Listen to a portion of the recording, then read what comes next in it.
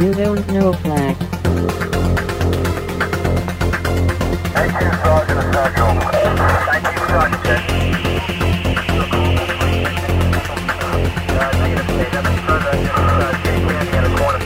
You Don't Know Flack. Welcome to You Don't Know Flack, a podcast full of stories about retro gaming, retro computing, video games, arcade games, and technology from a guy who was there and still is. My name is Rob O'Hara, but for the next 30 minutes, you can call me Flack. Episode 2, Dungeons and Dragons.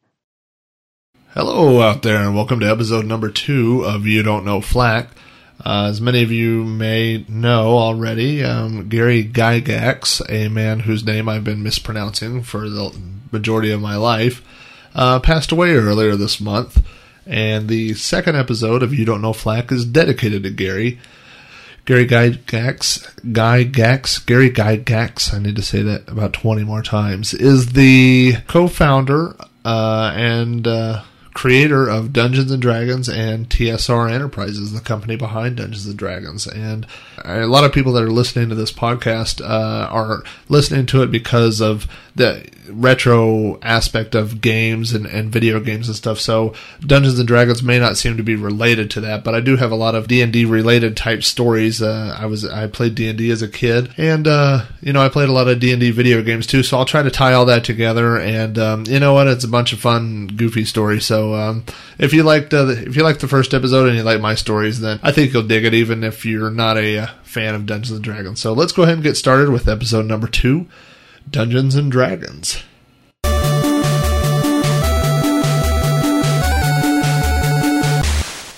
My first exposure to Dungeons & Dragons was through my next-door neighbor's older brother, who played Dungeons & Dragons with his friends. So when I would go over there and spend the night with the neighbor that was my age, I remember flipping through the monster manuals as a kid, which were these big books that just had huge lists of monsters and pictures that went with them, and they're monsters that you could use within the game. But I thought that was really cool as a kid to see these big, scary, just huge, big hardback books of scary things. So as a 8 or 9 year old kid, of course, you're getting into monsters and that stuff's cool. So that's really the first place I saw Dungeons & Dragons. And around that time, around 1982, when I'm like 9 years old, I mentioned to my parents that I was interested in Dungeons & Dragons. I was interested in playing it. And my parents and I had this relationship where, as long as I went to them and asked them about something, they would be we could be open with each other about stuff. And now, one thing you have to think about at the time, around this era, around 1982, the early 80s, is that Dungeons & Dragons has a really bad reputation. In a way, it's kind of like around that same time, the same rap that heavy metal is getting. You have these stories about Ozzy Osbourne biting the heads off of bats, and you have these stories about a kid who has killed himself because he's listened to Judas Priest, and it has backwards messages. So it's more than just listening to rock and roll music. It's like scary, something that can affect you, something that makes these kids depressed or commit suicide or start, worshiping the devil or whatever. And Dungeons & Dragons had that same kind of scary aura around it, that if you were to play Dungeons & Dragons, that you might actually go crazy. And this was fueled in the media at that time. There were a lot of very well-publicized cases at the time. One of them was a kid named James Dallas Egbert III, who was a child prodigy. He went to college, I think like at the age of 15 or 16. He went to Michigan State University, and he played Dungeons & Dragons, and one day he disappeared from campus. And the rumors were that Egbert and a bunch of his friends were playing Dungeons & Dragons in this big, huge maze of steam tunnels that existed underneath Michigan State University. And when the truth of the story came out, the kid was hanging out in the steam tunnels. He wasn't playing Dungeons & Dragons down there. It had nothing to do with Dungeons & Dragons. The kid, had a lot of mental problems, and a couple of years later, he ended up, running away from the college, and ultimately he committed suicide. But again, it had nothing to do with Dungeons & Dragons, but that story was turned into a fictionalized novel called Mazes and Monsters, which was then turned into the infamous TV movie Mazes and Monsters, which stars Tom Hanks as a kid named Robbie, who is supposed to be this Dallas expert. But of course, in Mazes and Monsters, Tom Hanks' character actually goes crazy playing the game and thinks that he's actually fighting monsters in real life, And that was actually a common theme. I remember as a kid, I read a book called Hobgoblin, which was written by John Coyne. It also came out in 1981, and it was the same basic theme. The story was about a kid who was a loser, and he'd moved to a new high school, and nothing was going right, and all he had was this game called Hobgoblin, which was, obviously supposed to be Dungeons and Dragons. And, nobody likes this kid, but eventually monsters from the game start showing up in real life, and he's battling the monsters and killing them. And then at the end of the story, it's revealed that I hope you weren't going to go get this book right now, because I'm about to ruin the ending. If you're going to go read this book right now, plug your ears for the next 5 seconds. But at the end, it's revealed that he went crazy, and he's actually been killing his classmates and not, fictional monsters. But, it's just another example of, in the media, there's this whole onslaught of these types of stories of, if you play this game, then you are going to kill people and worship the devil, which as a 9-year-old kid really made me want to play Dungeons and Dragons. And so, I've gone to my parents and told them I want to play this game. And of course, parents had been exposed to these same types of stories in the media. And so what my parents said was, you know what, we will let you play Dungeons and Dragons, but we're going to play it with you first. And so we went to the store, and my dad bought the basic Dungeons and Dragons set, which came in a little red box, and it had 2 books in it. It had a player's manual and a Dungeon Master manual. So that was my first Dungeons and Dragons set.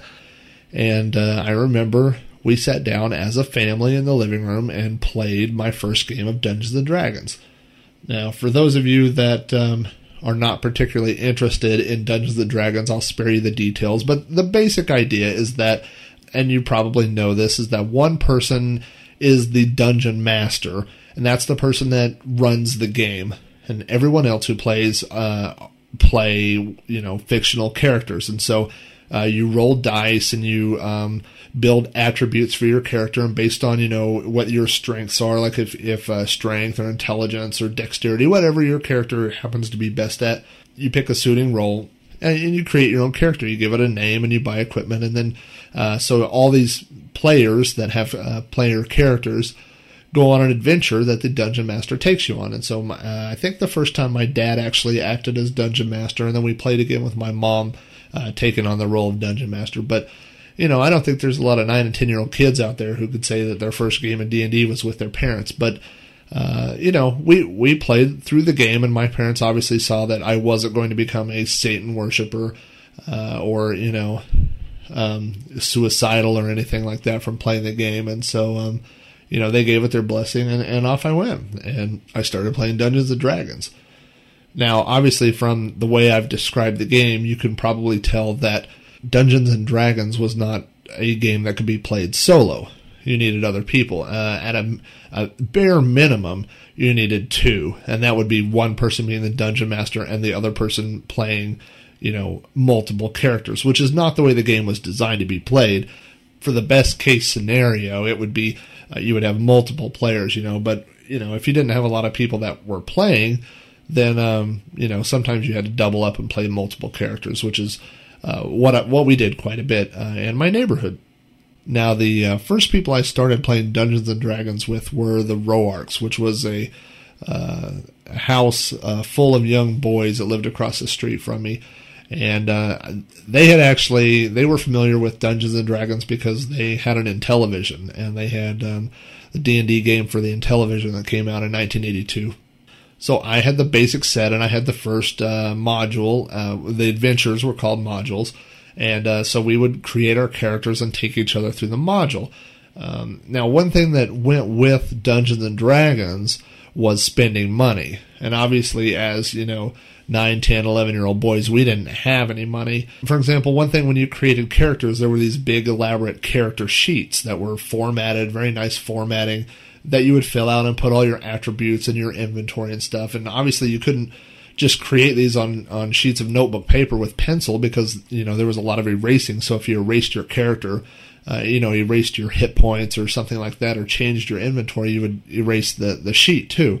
So my mom was actually a secretary working at a oil company at the time, and we would, send her, one of us would come up with a really good character sheet, maybe out of a book or somebody had bought one, and she would take them to work and photocopy these things. In fact, I remember for a while she'd photocopied grid paper for us, which you drew maps on, which is actually pretty sad because I think you could get a pad of grid paper for like $1 or $2, but so we were budget players.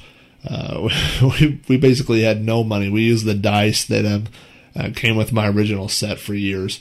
And then, you had to have these modules to go on adventures, to take each other through adventures, and we didn't have the money to buy these modules, so we made up our own. And when you're 10 years old, you don't really have a lot of grasp on this fantasy reality, whatever that is.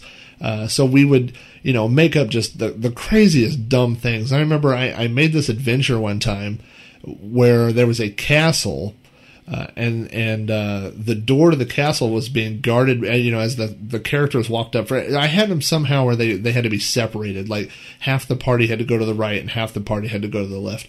And so once they were separated, they were attacked by ninjas. So first of all, I don't even know what ninjas are doing, in medieval England or wherever this is supposed to take place. But so we have these ninjas, but that's not even the dumb part. The dumb part is that they were actually holographs of ninjas, where I had these holograph machines in trees, and so these holographic ninjas would come down, and the idea was that the parties would try to attack the ninjas, but really they would be attacking each other because the ninjas were just a holograph in between the two sides of the party. And so, we would come up with really dumb things like that. 'Cause, we were just kids, but it was fun going through the adventures. And even though they were not very well fleshed out, we were still learning the basic mechanics of the game, and we learned how to do maps and the basics of creating monsters and how to put monsters in. So even though, like I said, the adventures were kind of dumb, we were just learning the basics at that time. Also, each group of people that you played with, you kind of had your own set of rules. Like when we played with the Roarks, I remember one of the rules was when your character died, the character sheet would get physically torn up and flushed down the toilet because, nobody wanted their character. They wanted to hang on to their character forever. They didn't want to, have their character actually die, especially, a character that you've spent a lot of, invested a lot of time in building up. And so if your character died, the dungeon master would just grab your paper and rip it up, and then it would get flushed, which probably caused their toilets to back up after a while. All these papers that were being flushed out of the toilet. But it was funny because each group that you played with had their own little local rules. Like we always did that when we played with them, but not when I played with my other neighbor. They were, they had their own rules. So you just kind of adapted to your rules. But that's really how I got started playing Dungeons and Dragons. Was during the summer, during those early years, and playing with neighbor kids. And then eventually, when I got a little older, like 5th and 6th grade, I began finding other kids at school that wanted to play Dungeons and Dragons. Like one of my friends, a kid named Jason, we would make up modules for each other. Like I remember this one I made up. There was a part of this dungeon where you had the choice of going left or right, but really I wanted him to go left. So to the right, I put this knight. And the knight was like 20 feet tall, and he was supposed to be indestructible. And so Jason had like these throwing knives, and so the knight had these little slots, where he could see out of his helmet. And so he said he's going to try to throw this throwing dagger through the little slots. And so I said, that's such an impossible thing that the only way you could do that would be to roll a 20-sided die and get a 20 on both rolls. And so I figured that would, make it to where obviously he was going to fail and he would go the other way. But somehow he actually did that. He rolled 2 20s in a row, which I don't know what the odds are for that. But, so he throws this dagger into this knight, into his eyeball somehow and kills him, but I think I just, basically I said, well, then, you killed him and he falls and now he's blocking the hallway and there's no way around him. So he did end up having to take his party to the left. But, these early games, we really were just making up stuff as we went, and trying to figure out, the best way to play these games. So, and like I said before, you had these rules, things that would happen or maybe items that you would get that you would keep with your character. And it would be things that, would make sense in that circle of friends, but it wouldn't necessarily apply to someone else's campaign. I went through a module one time, and at the end of that module, there was a random, you were supposed to roll a die to determine, what kind of treasure you would find in this castle. And it was the same type of thing where I rolled some really high die, and then I rolled really high again, and really high, and whatever. And I ended up getting like the Throne of the Gods, which was this artifact that had been blessed by Zeus or somebody like that, and it gave whoever sat in this throne and owned this throne special things. Like it gave me one wish every day. And so, when you would get these type of things, they would, they had a way of ruining campaigns, a campaign being a group of people that got together and played, because now all of a sudden one character can make a wish every day. So if you, wish that all the, you would know where all the gold is in a dungeon or something, it'd take away from the gameplay. And so, like I said, you have this campaign where maybe you played with this one group of friends that you would all have these like crazy type like artifacts or whatever. And then another group of friends would play really conservatively. And so, it didn't make sense to take, this super artifact from one group and take it over to another group, so, it was always kind of weird jumping from things. In fact, some of the kids I played with in my neighborhood, we decided we were going to make this fantasy league, and each of us were going to pick a television show and make characters based off that television show. So like one guy picked Teenage Mutant Ninja Turtles, and so he made a bunch of characters that were the Teenage Mutant Ninja Turtles, and somebody else picked He-Man, and I actually picked the Thundercats.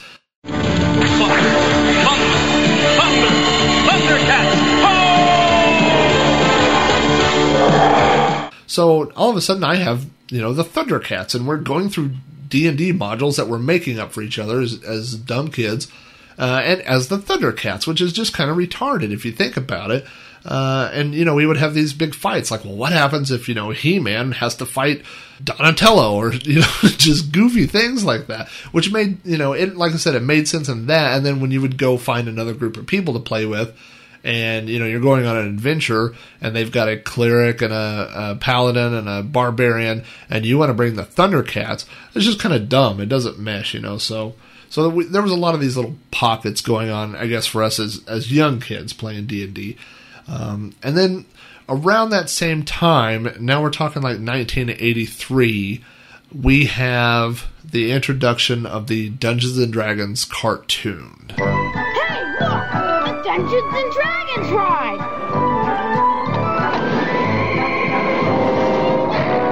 Wow, neat! Give me a break. I don't like this!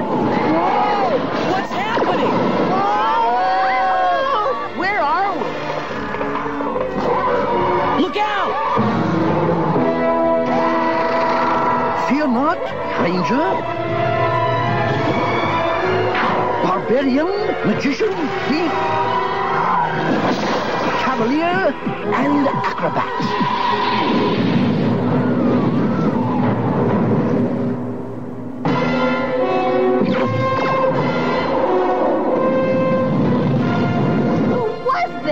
That was Venger, the force of evil. I am Dungeon Master, your guide in the realm of Dungeons and Dragons. Ah, yes, I remember that well.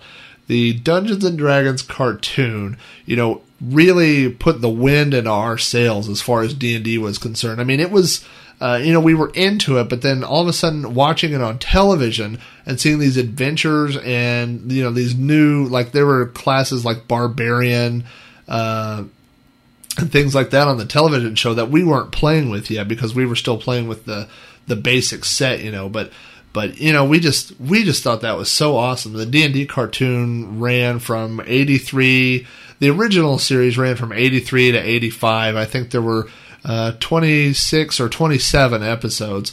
But then, obviously reruns, it ran much longer. So, my friends and I, that was a big thing for us, was watching the cartoon.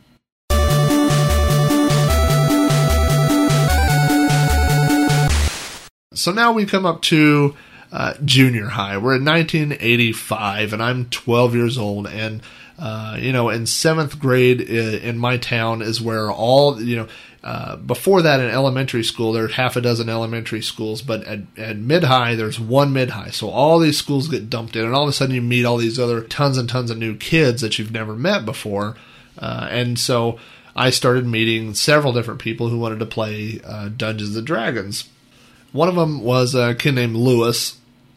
And, I'm just going to touch on these briefly because there's not a lot of things. But Lewis, if I had to think, like, one or two things about Lewis. One is that he was the first kid. We had just started getting into AD&D, Advanced Dungeons and Dragons, which was, the basic sets were, basic. They didn't have a lot of rule sets to them, but the AD&D books were big, thick, hardback books that had tons and tons of rules.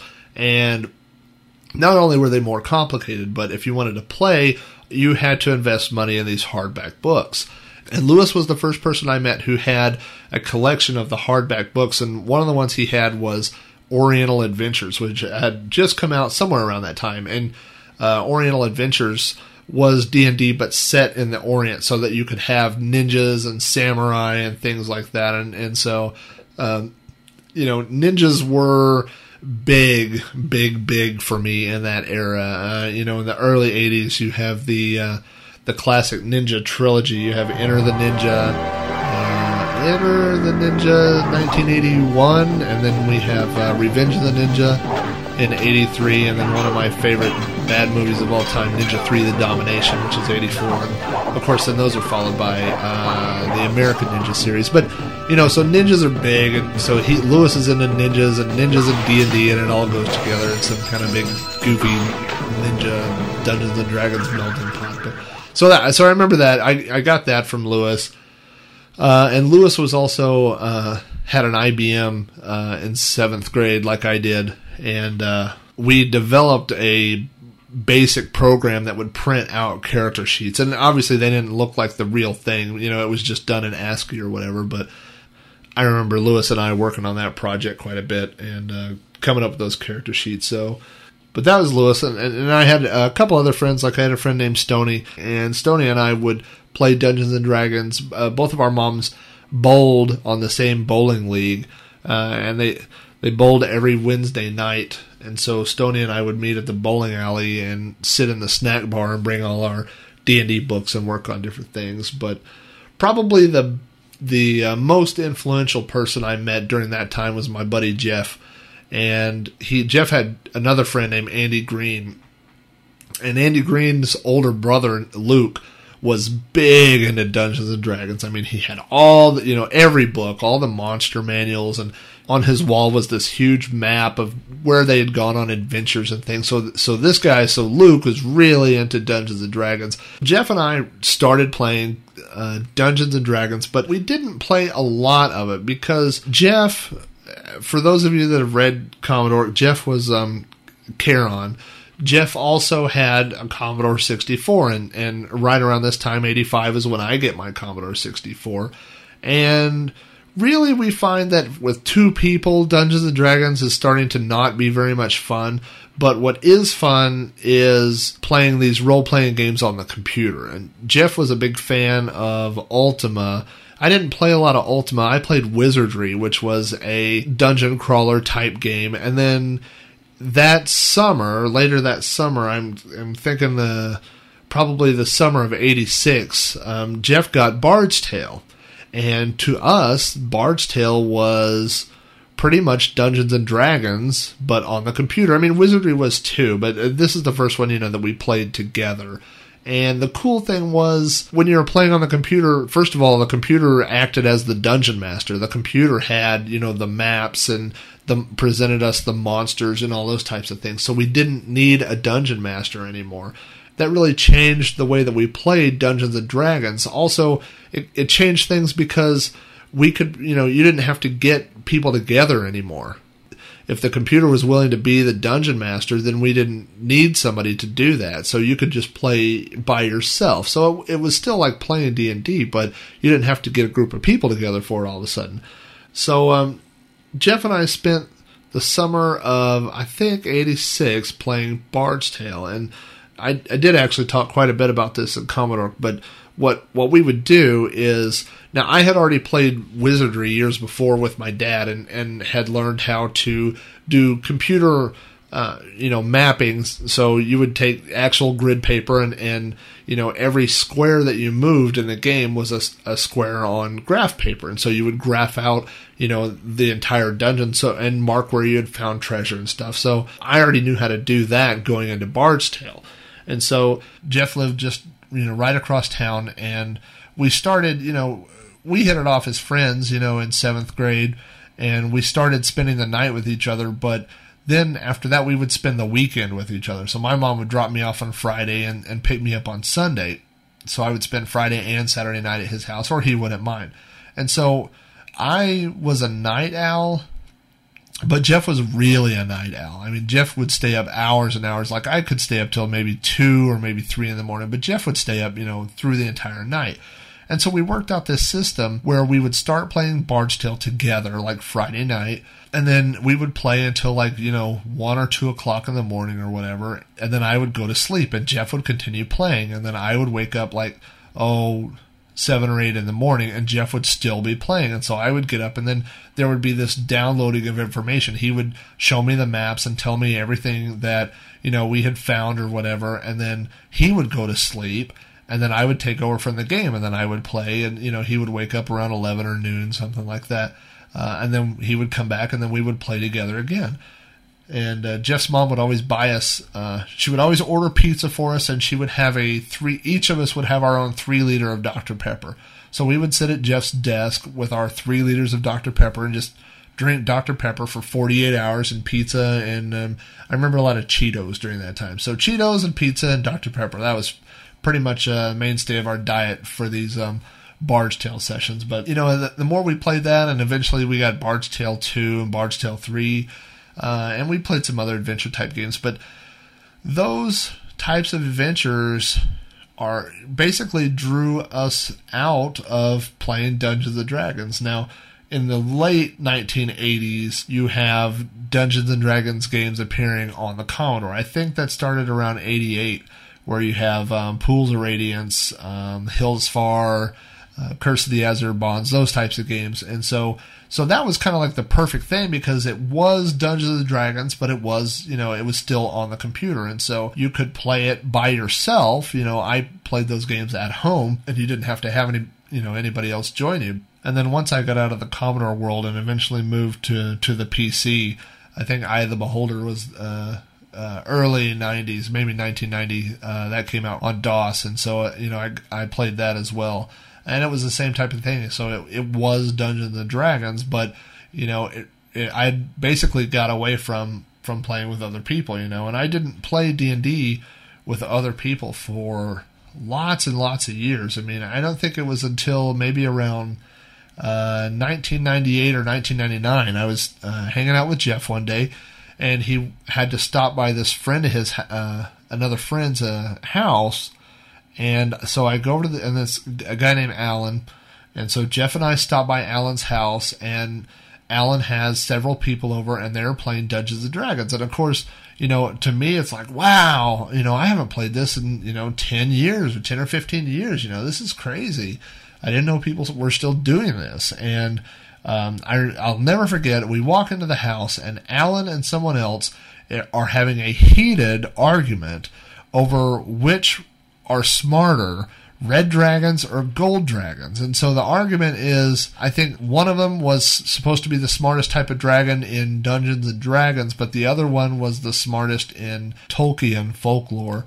So this argument is going back and forth, and as we walk in, all of a sudden we become part of the argument. They're asking us, and I'm like, really? I'm having an argument with adults over which type of dragon is smart, and they're pulling out reference material. In this magazine it says this, and they're trying to pull these things out. So I remember thinking that it was, I remember thinking how silly it was at the time, but also I was kind of intrigued by these people that were still playing D&D.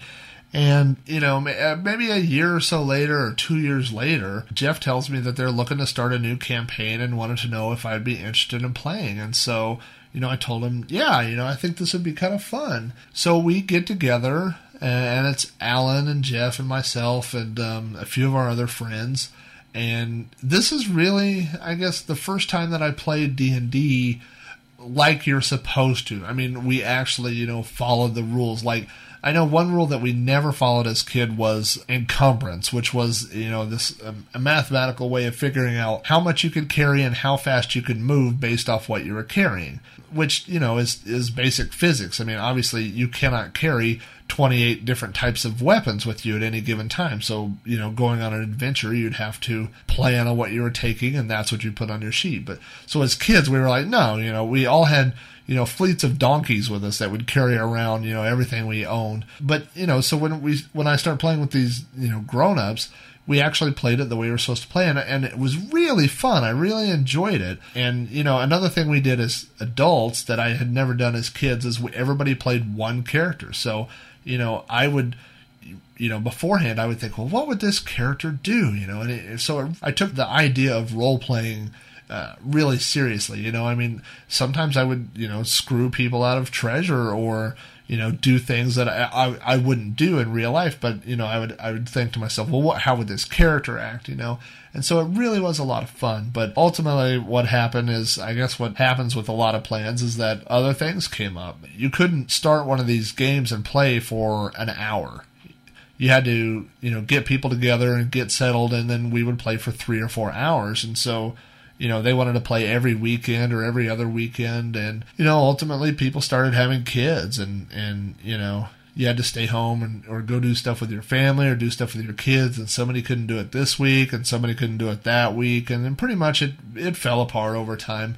And, I still see how it was fun. And I still see how there's an element of D&D that when you get together with other people in person, that is more fun to me than, I think that people try to simulate it with these MMORPGs and, especially like once you're doing chat plus playing the game and stuff, you're trying to simulate the coming together of people or whatever. But there was something about being in the same room and playing with people that just kind of added an element of fun to it. And when you're playing D&D on a computer, there's always that, the adventure is always set.